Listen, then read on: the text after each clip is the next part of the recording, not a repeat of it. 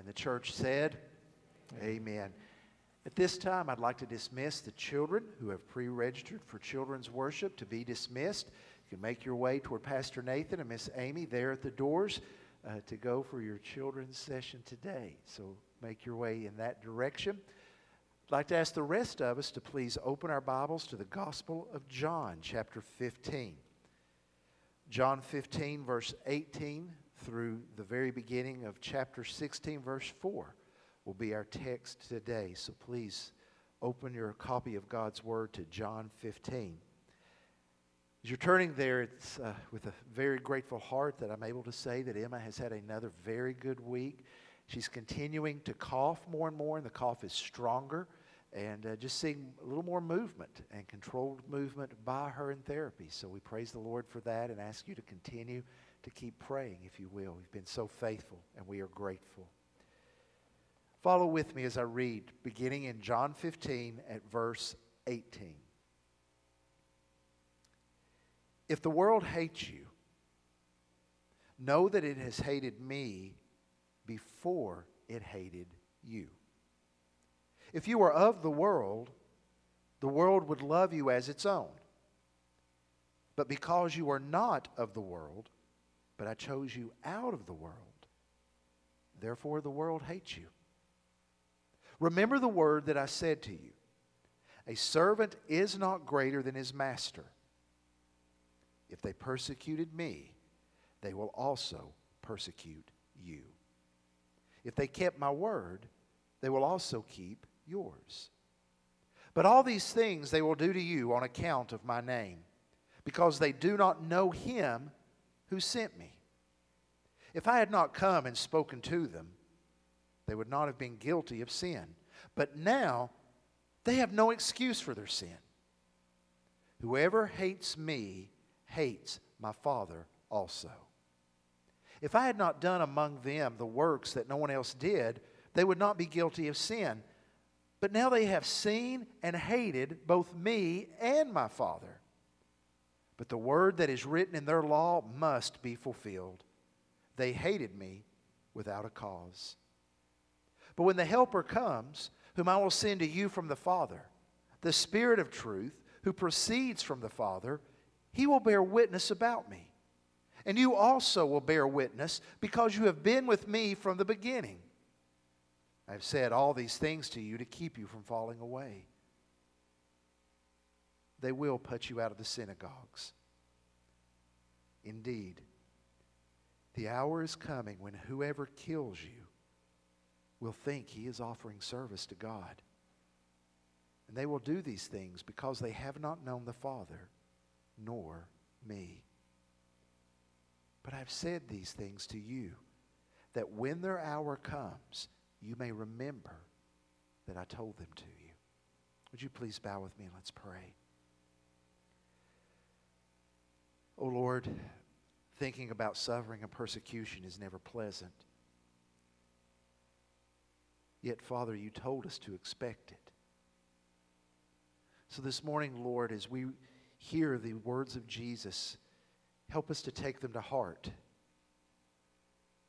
Help us to see clearly and to think clearly, that we may be effective witnesses for you in this very dark world. Grant that we would not lose heart, but Father, work within us to renew our commitment to you and our passion for the Lord Jesus.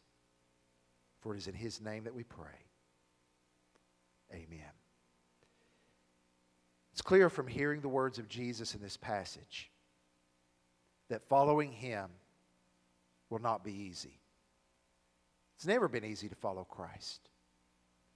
But Jesus worked to prepare us for that. After all, did not Jesus say to his disciples that if we want to follow him, we must take up our cross and die daily?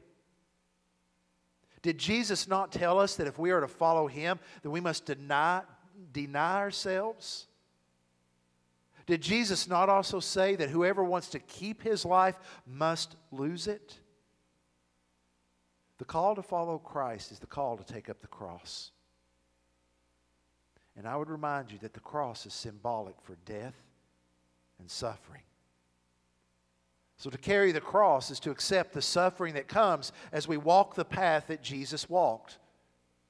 And it's a path that those who have preceded us also walked. As we recognize that the call to follow Christ is the call to follow the path of persecution, we are also walking the path that Peter and Paul walked, that Stephen and James walked all the way to their deaths. We are following on the same road that Polycarp and Wycliffe walked, and that Dietrich Bonhoeffer and Jim Elliot also traveled. It is the path of suffering and persecution because of Jesus. Those words are not easy to hear, and they're not only difficult to listen to, but they're also shocking to us.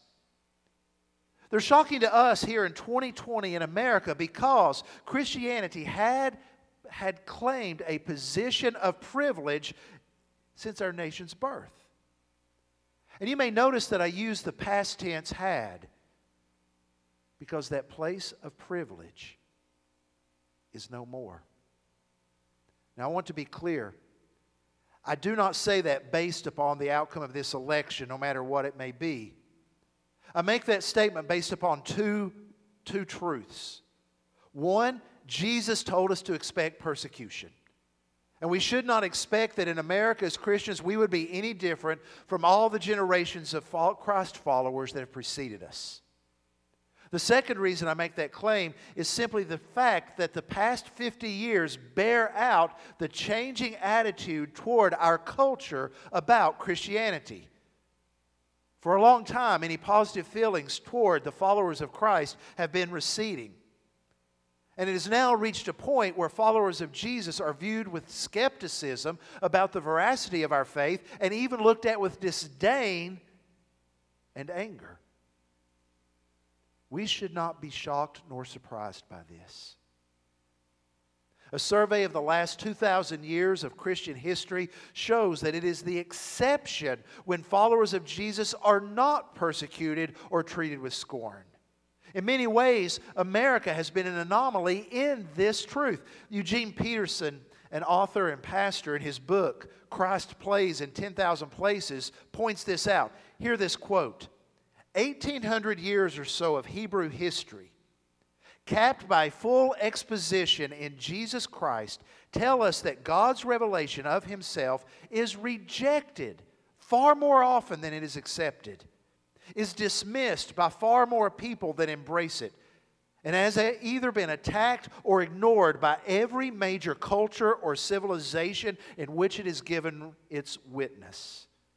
Magnificent Egypt, fierce Assyria, beautiful Babylon, artistic Greece, political Rome, enlightened France, Nazi Germany, Renaissance Italy, Marxist Russia, Maoist China, and Pursuit of Happiness America.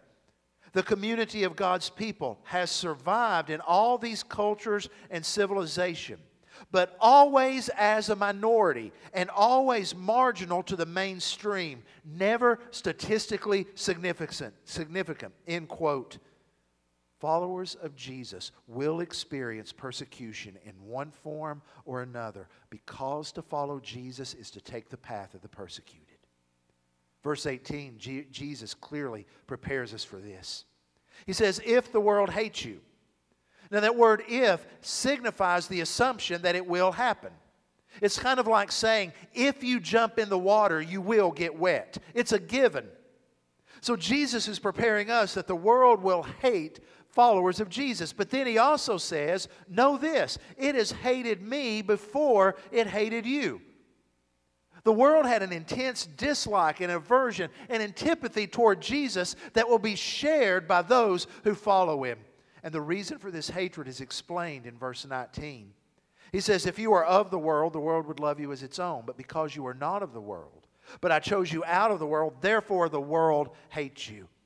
Jesus is simply stating what will be echoed later in the New Testament, that we are in the world, but not of the world. And because we are not of the world will have a dislike toward Christians. We march to the beat of a different drum.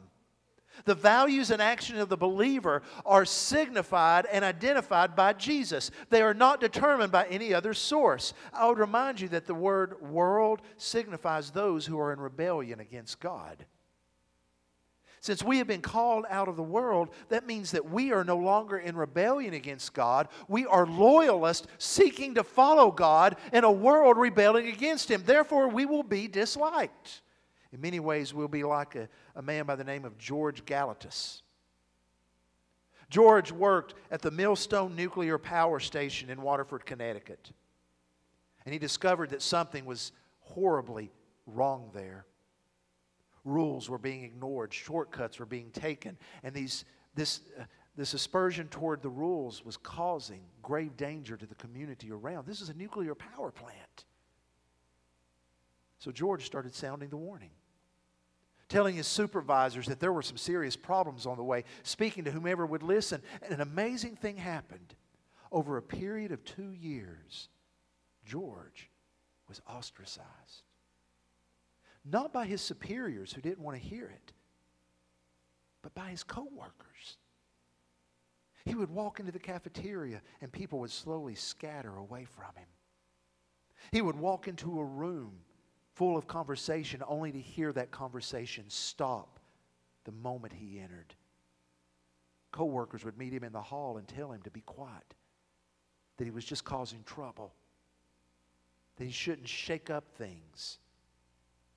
But George continued until eventually the Nuclear Regulatory Commission took word and the plant was cited for serious violations. In fact, it was shut down. What happened to George because he spoke the truth is the same situation that we will encounter. When we stand for God's will, and when we speak up for the way that God intends things to be, we can expect to be persecuted. Not that we are walking around with a holier-than-thou attitude and finger-pointing, but that we are simply being light in a dark world. And I would remind you, what happens in a dark room whenever the light is turned on? It causes the eyes to hurt. And when the world's eyes hurt, they try to turn the light off again. We will be hated because we are not of the world, and we will be hated because we follow the model of Jesus. Jesus speaks of this in verses 20 through 24. He reiterates something that he said earlier in the evening. In verse 20, he says, "Remember what I said, a servant is not greater than his master." Jesus had said that in John 13 when he washed the feet of the disciples. And he said to them, "A servant's not greater than his master. What I have done to you in washing your feet, you do to one another."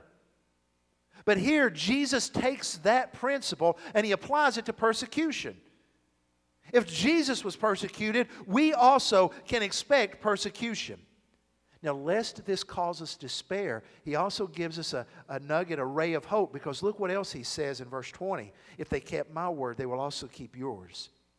Yes, the majority may reject Christianity. They may reject the gospel, but there are those that will believe. Therefore, in the midst of persecution, do not stop sharing the gospel, because there are those that will hear and come to faith. Do not stop preaching the truth, because there are those that will hear and repent. Do not stop evangelizing, because there are those that will believe. But nevertheless, he says, verse 21, "They will do these things to you on account of my name, because they do not know him who sent me." Now, when he says they will do these things, the they to whom he refers is the Pharisees. The immediate context of verses 21 through 24 deals with the rejection Jesus suffered from the Pharisees, the religious leaders. And he's preparing the disciples that in the immediate years following his ascension, they will be persecuted by the same group. Now, we may not face that exact circumstance, but what we find here is a paradigm for us to understand suffering, to understand the reasons underneath the persecution. So, we start in verses 22.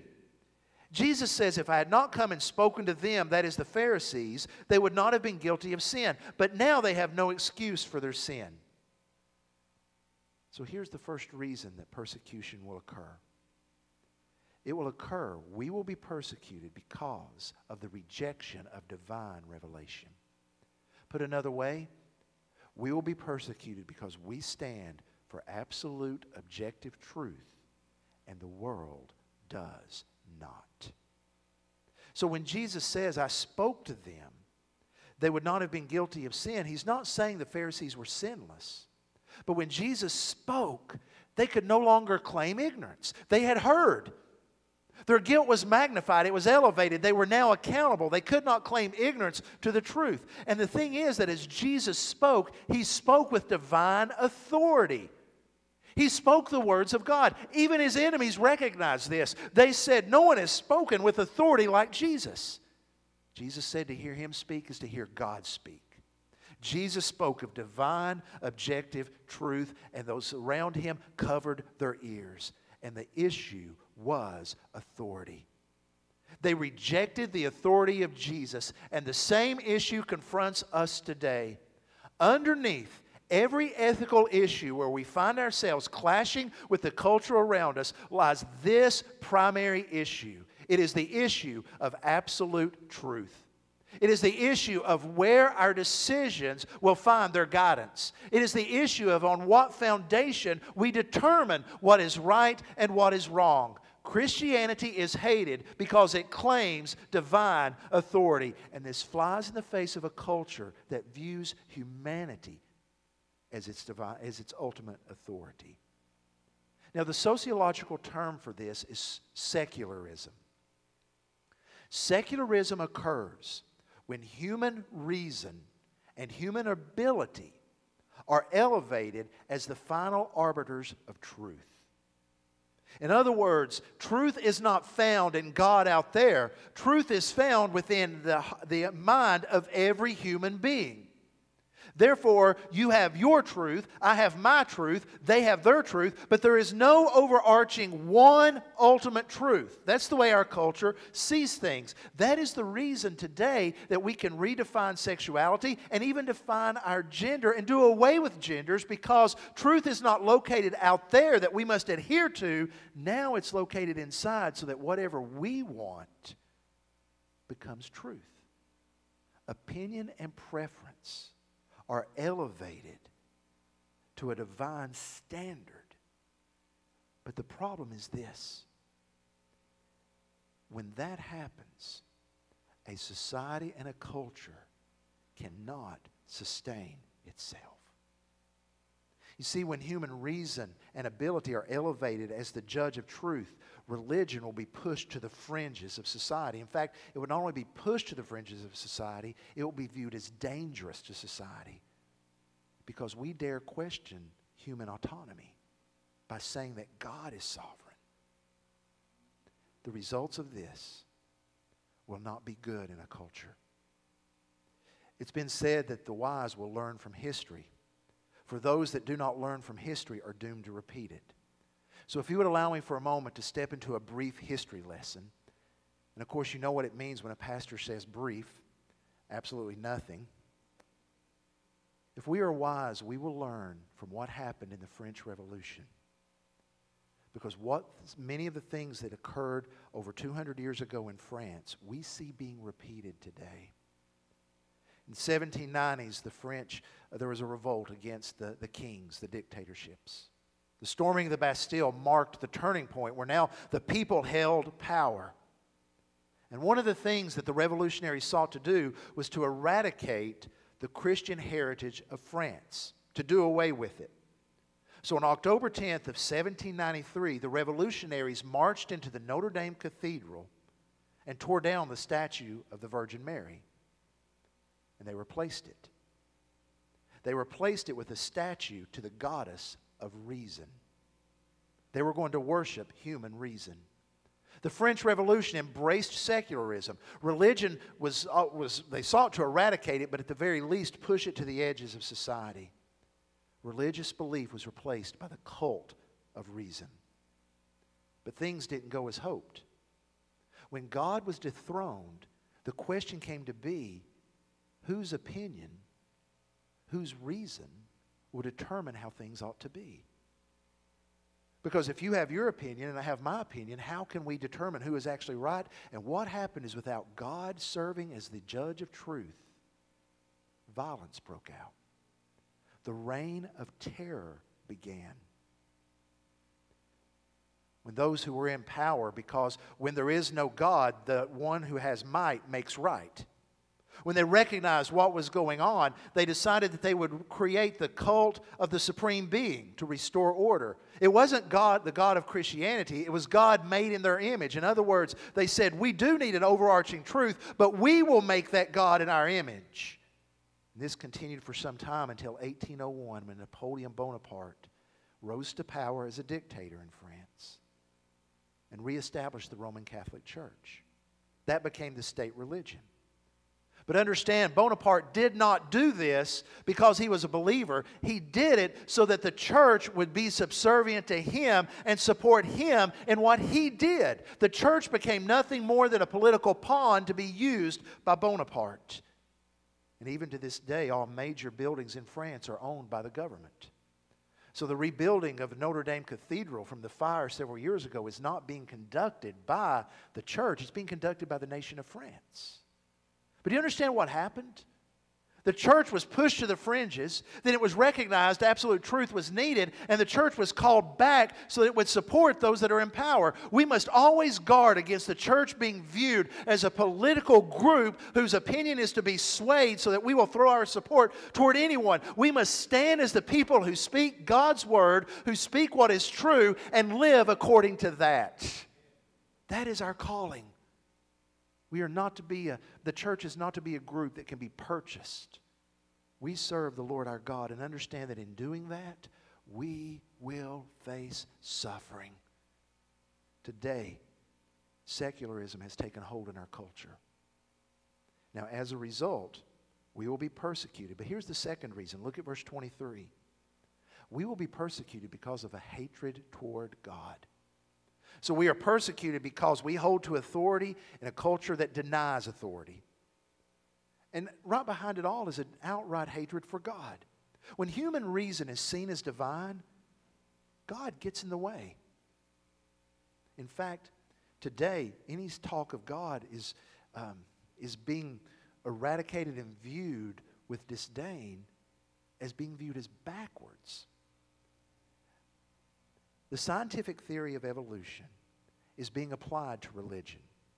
And it goes something like this.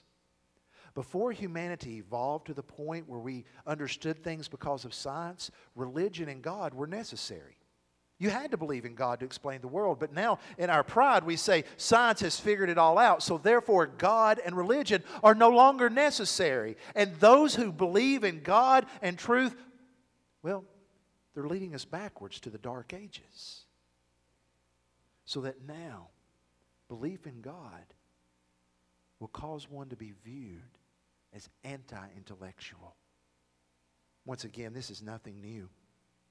In 1927, the famous English poet and essayist T.S. Eliot became a Christian, baptized and confirmed in the church. Now, prior to his conversion, T.S. Eliot was a part of a small group called the London's Bloomsbury Group. They were called that. They lived in a neighborhood called Bloomsbury. So they met together to talk about society and literature and things like that. They were shocked by Eliot's conversion to the faith. Writer Virginia Woolf became the de facto leader of the group. And after Eliot's conversion to Christianity, she wrote a letter to one of her peers. She wrote, and I quote, "I have had a most shameful and distressing interview with dear Tom Eliot, who may be called dead to us all from this day forward. He has become a believer in God and immortality, and he goes to church." I was shocked. A corpse would seem more credible than he is. I mean, there's something obscene in a living person sitting by a fire and believing in God. End quote. When I read that, I'm reminded that our battle is spiritual. We wage war not against flesh and blood, but against powers and principalities. Paul wrote in 2 Corinthians that we are to be ready to take captive every argument that is raised up against the knowledge of God. Persecution will come because of the rejection of divine revelation. It will come because of hatred toward God. And it will come because people love the darkness more than the light. Verse 24, Jesus in some ways repeats what he said in verse 22. But this time the focus is on his works, not what he said. He said, if I had not done among them the works that no one else did, they would not be guilty of sin. But now they have seen and hated both me and my Father. Where His words spoke of authority, His works showed that the light was dawning. Remember, every miracle that Jesus did was to point to the truth that the light of the Messiah was dawning into the world. So when they saw His works and they rejected Him, they were rejecting the light. Now once again, this is a model for what happens to us. This model is seen in Acts chapter 19. It's the city of Ephesus. Paul had begun preaching in Ephesus, and boy, was he having a great series of meetings. People were being saved. They were claiming the name of Christ. And you know, it was so radical that when they were saved and following Christ, they stopped worshiping idols. And that's where the problems began. You see, Ephesus was the center of the worship of the Greek goddess Artemis, or the Roman god Diana. It's the one and the same. And because it was the center of worship of those gods, it was the place where idols, silver was mined and melted into idols and sold. Here ends the problem. People are coming to Jesus. They're refusing to worship Artemis. That means they're not buying the idols. That means our economy is going down the tubes. We got to stop this Jesus. So you know what happened? A riot broke out.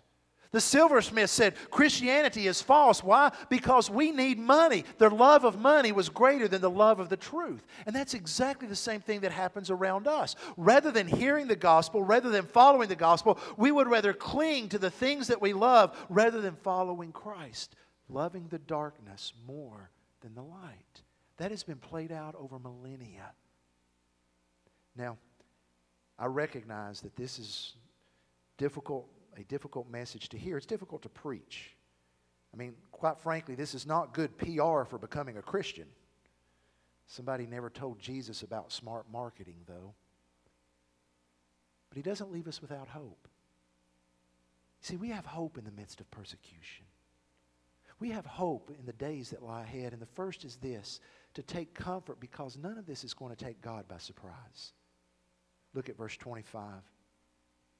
But the word that is written in their law must be fulfilled. They hated me without a cause.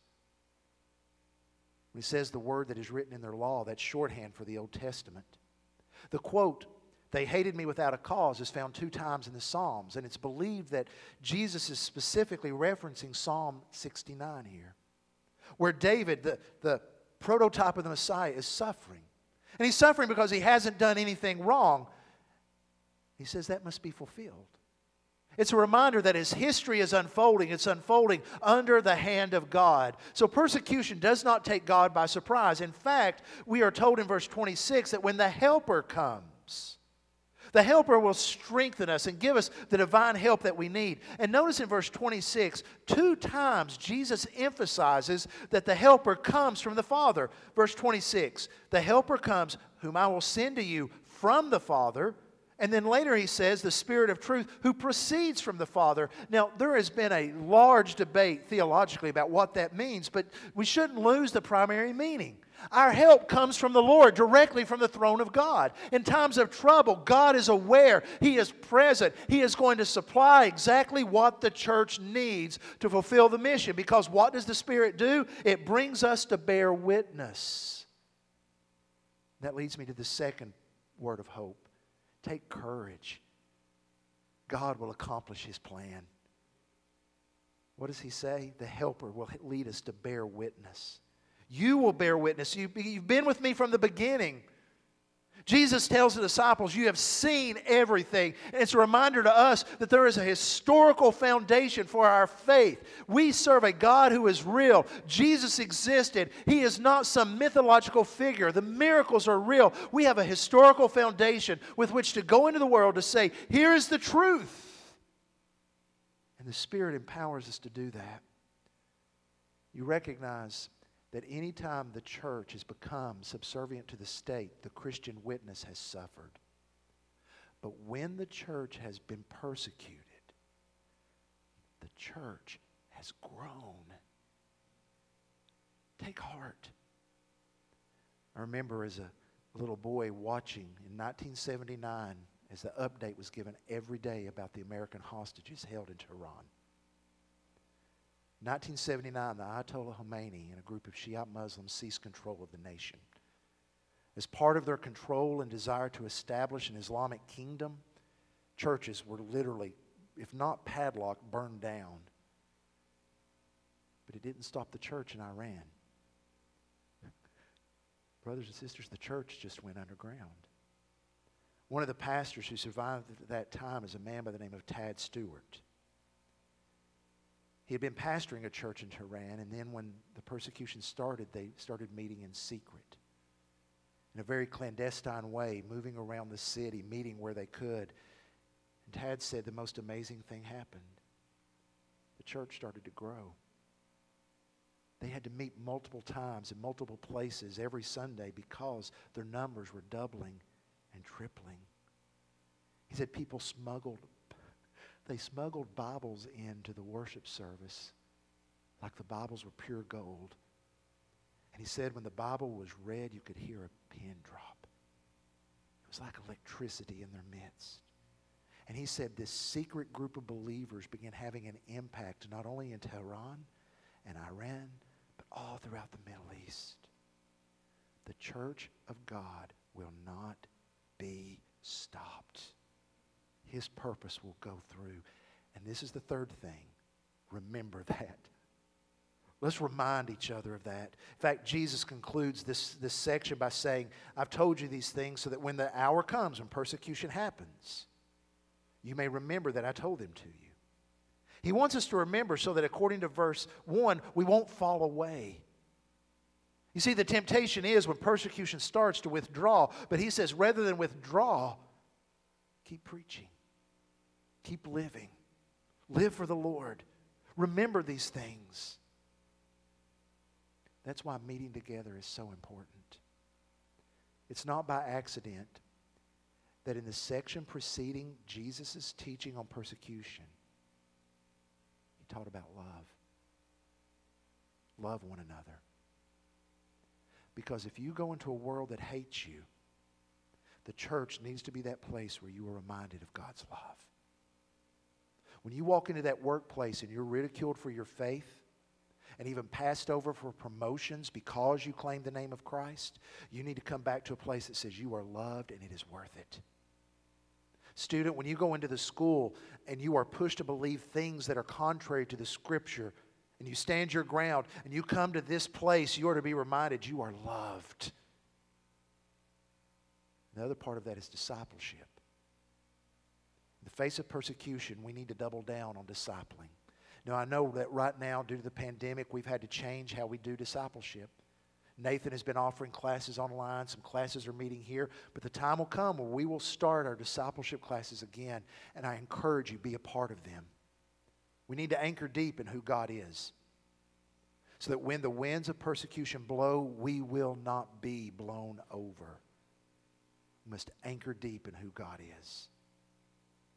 Therefore, we need not fear. So today, church, yes, persecution will happen. But we serve a God who is over all. I want to ask you, if you will, to bow your heads with me. Gracious Lord, I thank you that in the midst of changing times, you do not change. And I thank you, Father, that even the fact that we may suffer, even though that fact is hard to hear, Lord, it reminds us that you are in control of all things. So, Lord, help us to dig down deep into who you are and to stand firm, to speak the truth with love, and to let the gospel be the first thing off of our lips. Grant these things, Lord, we pray. In the name of Jesus, amen.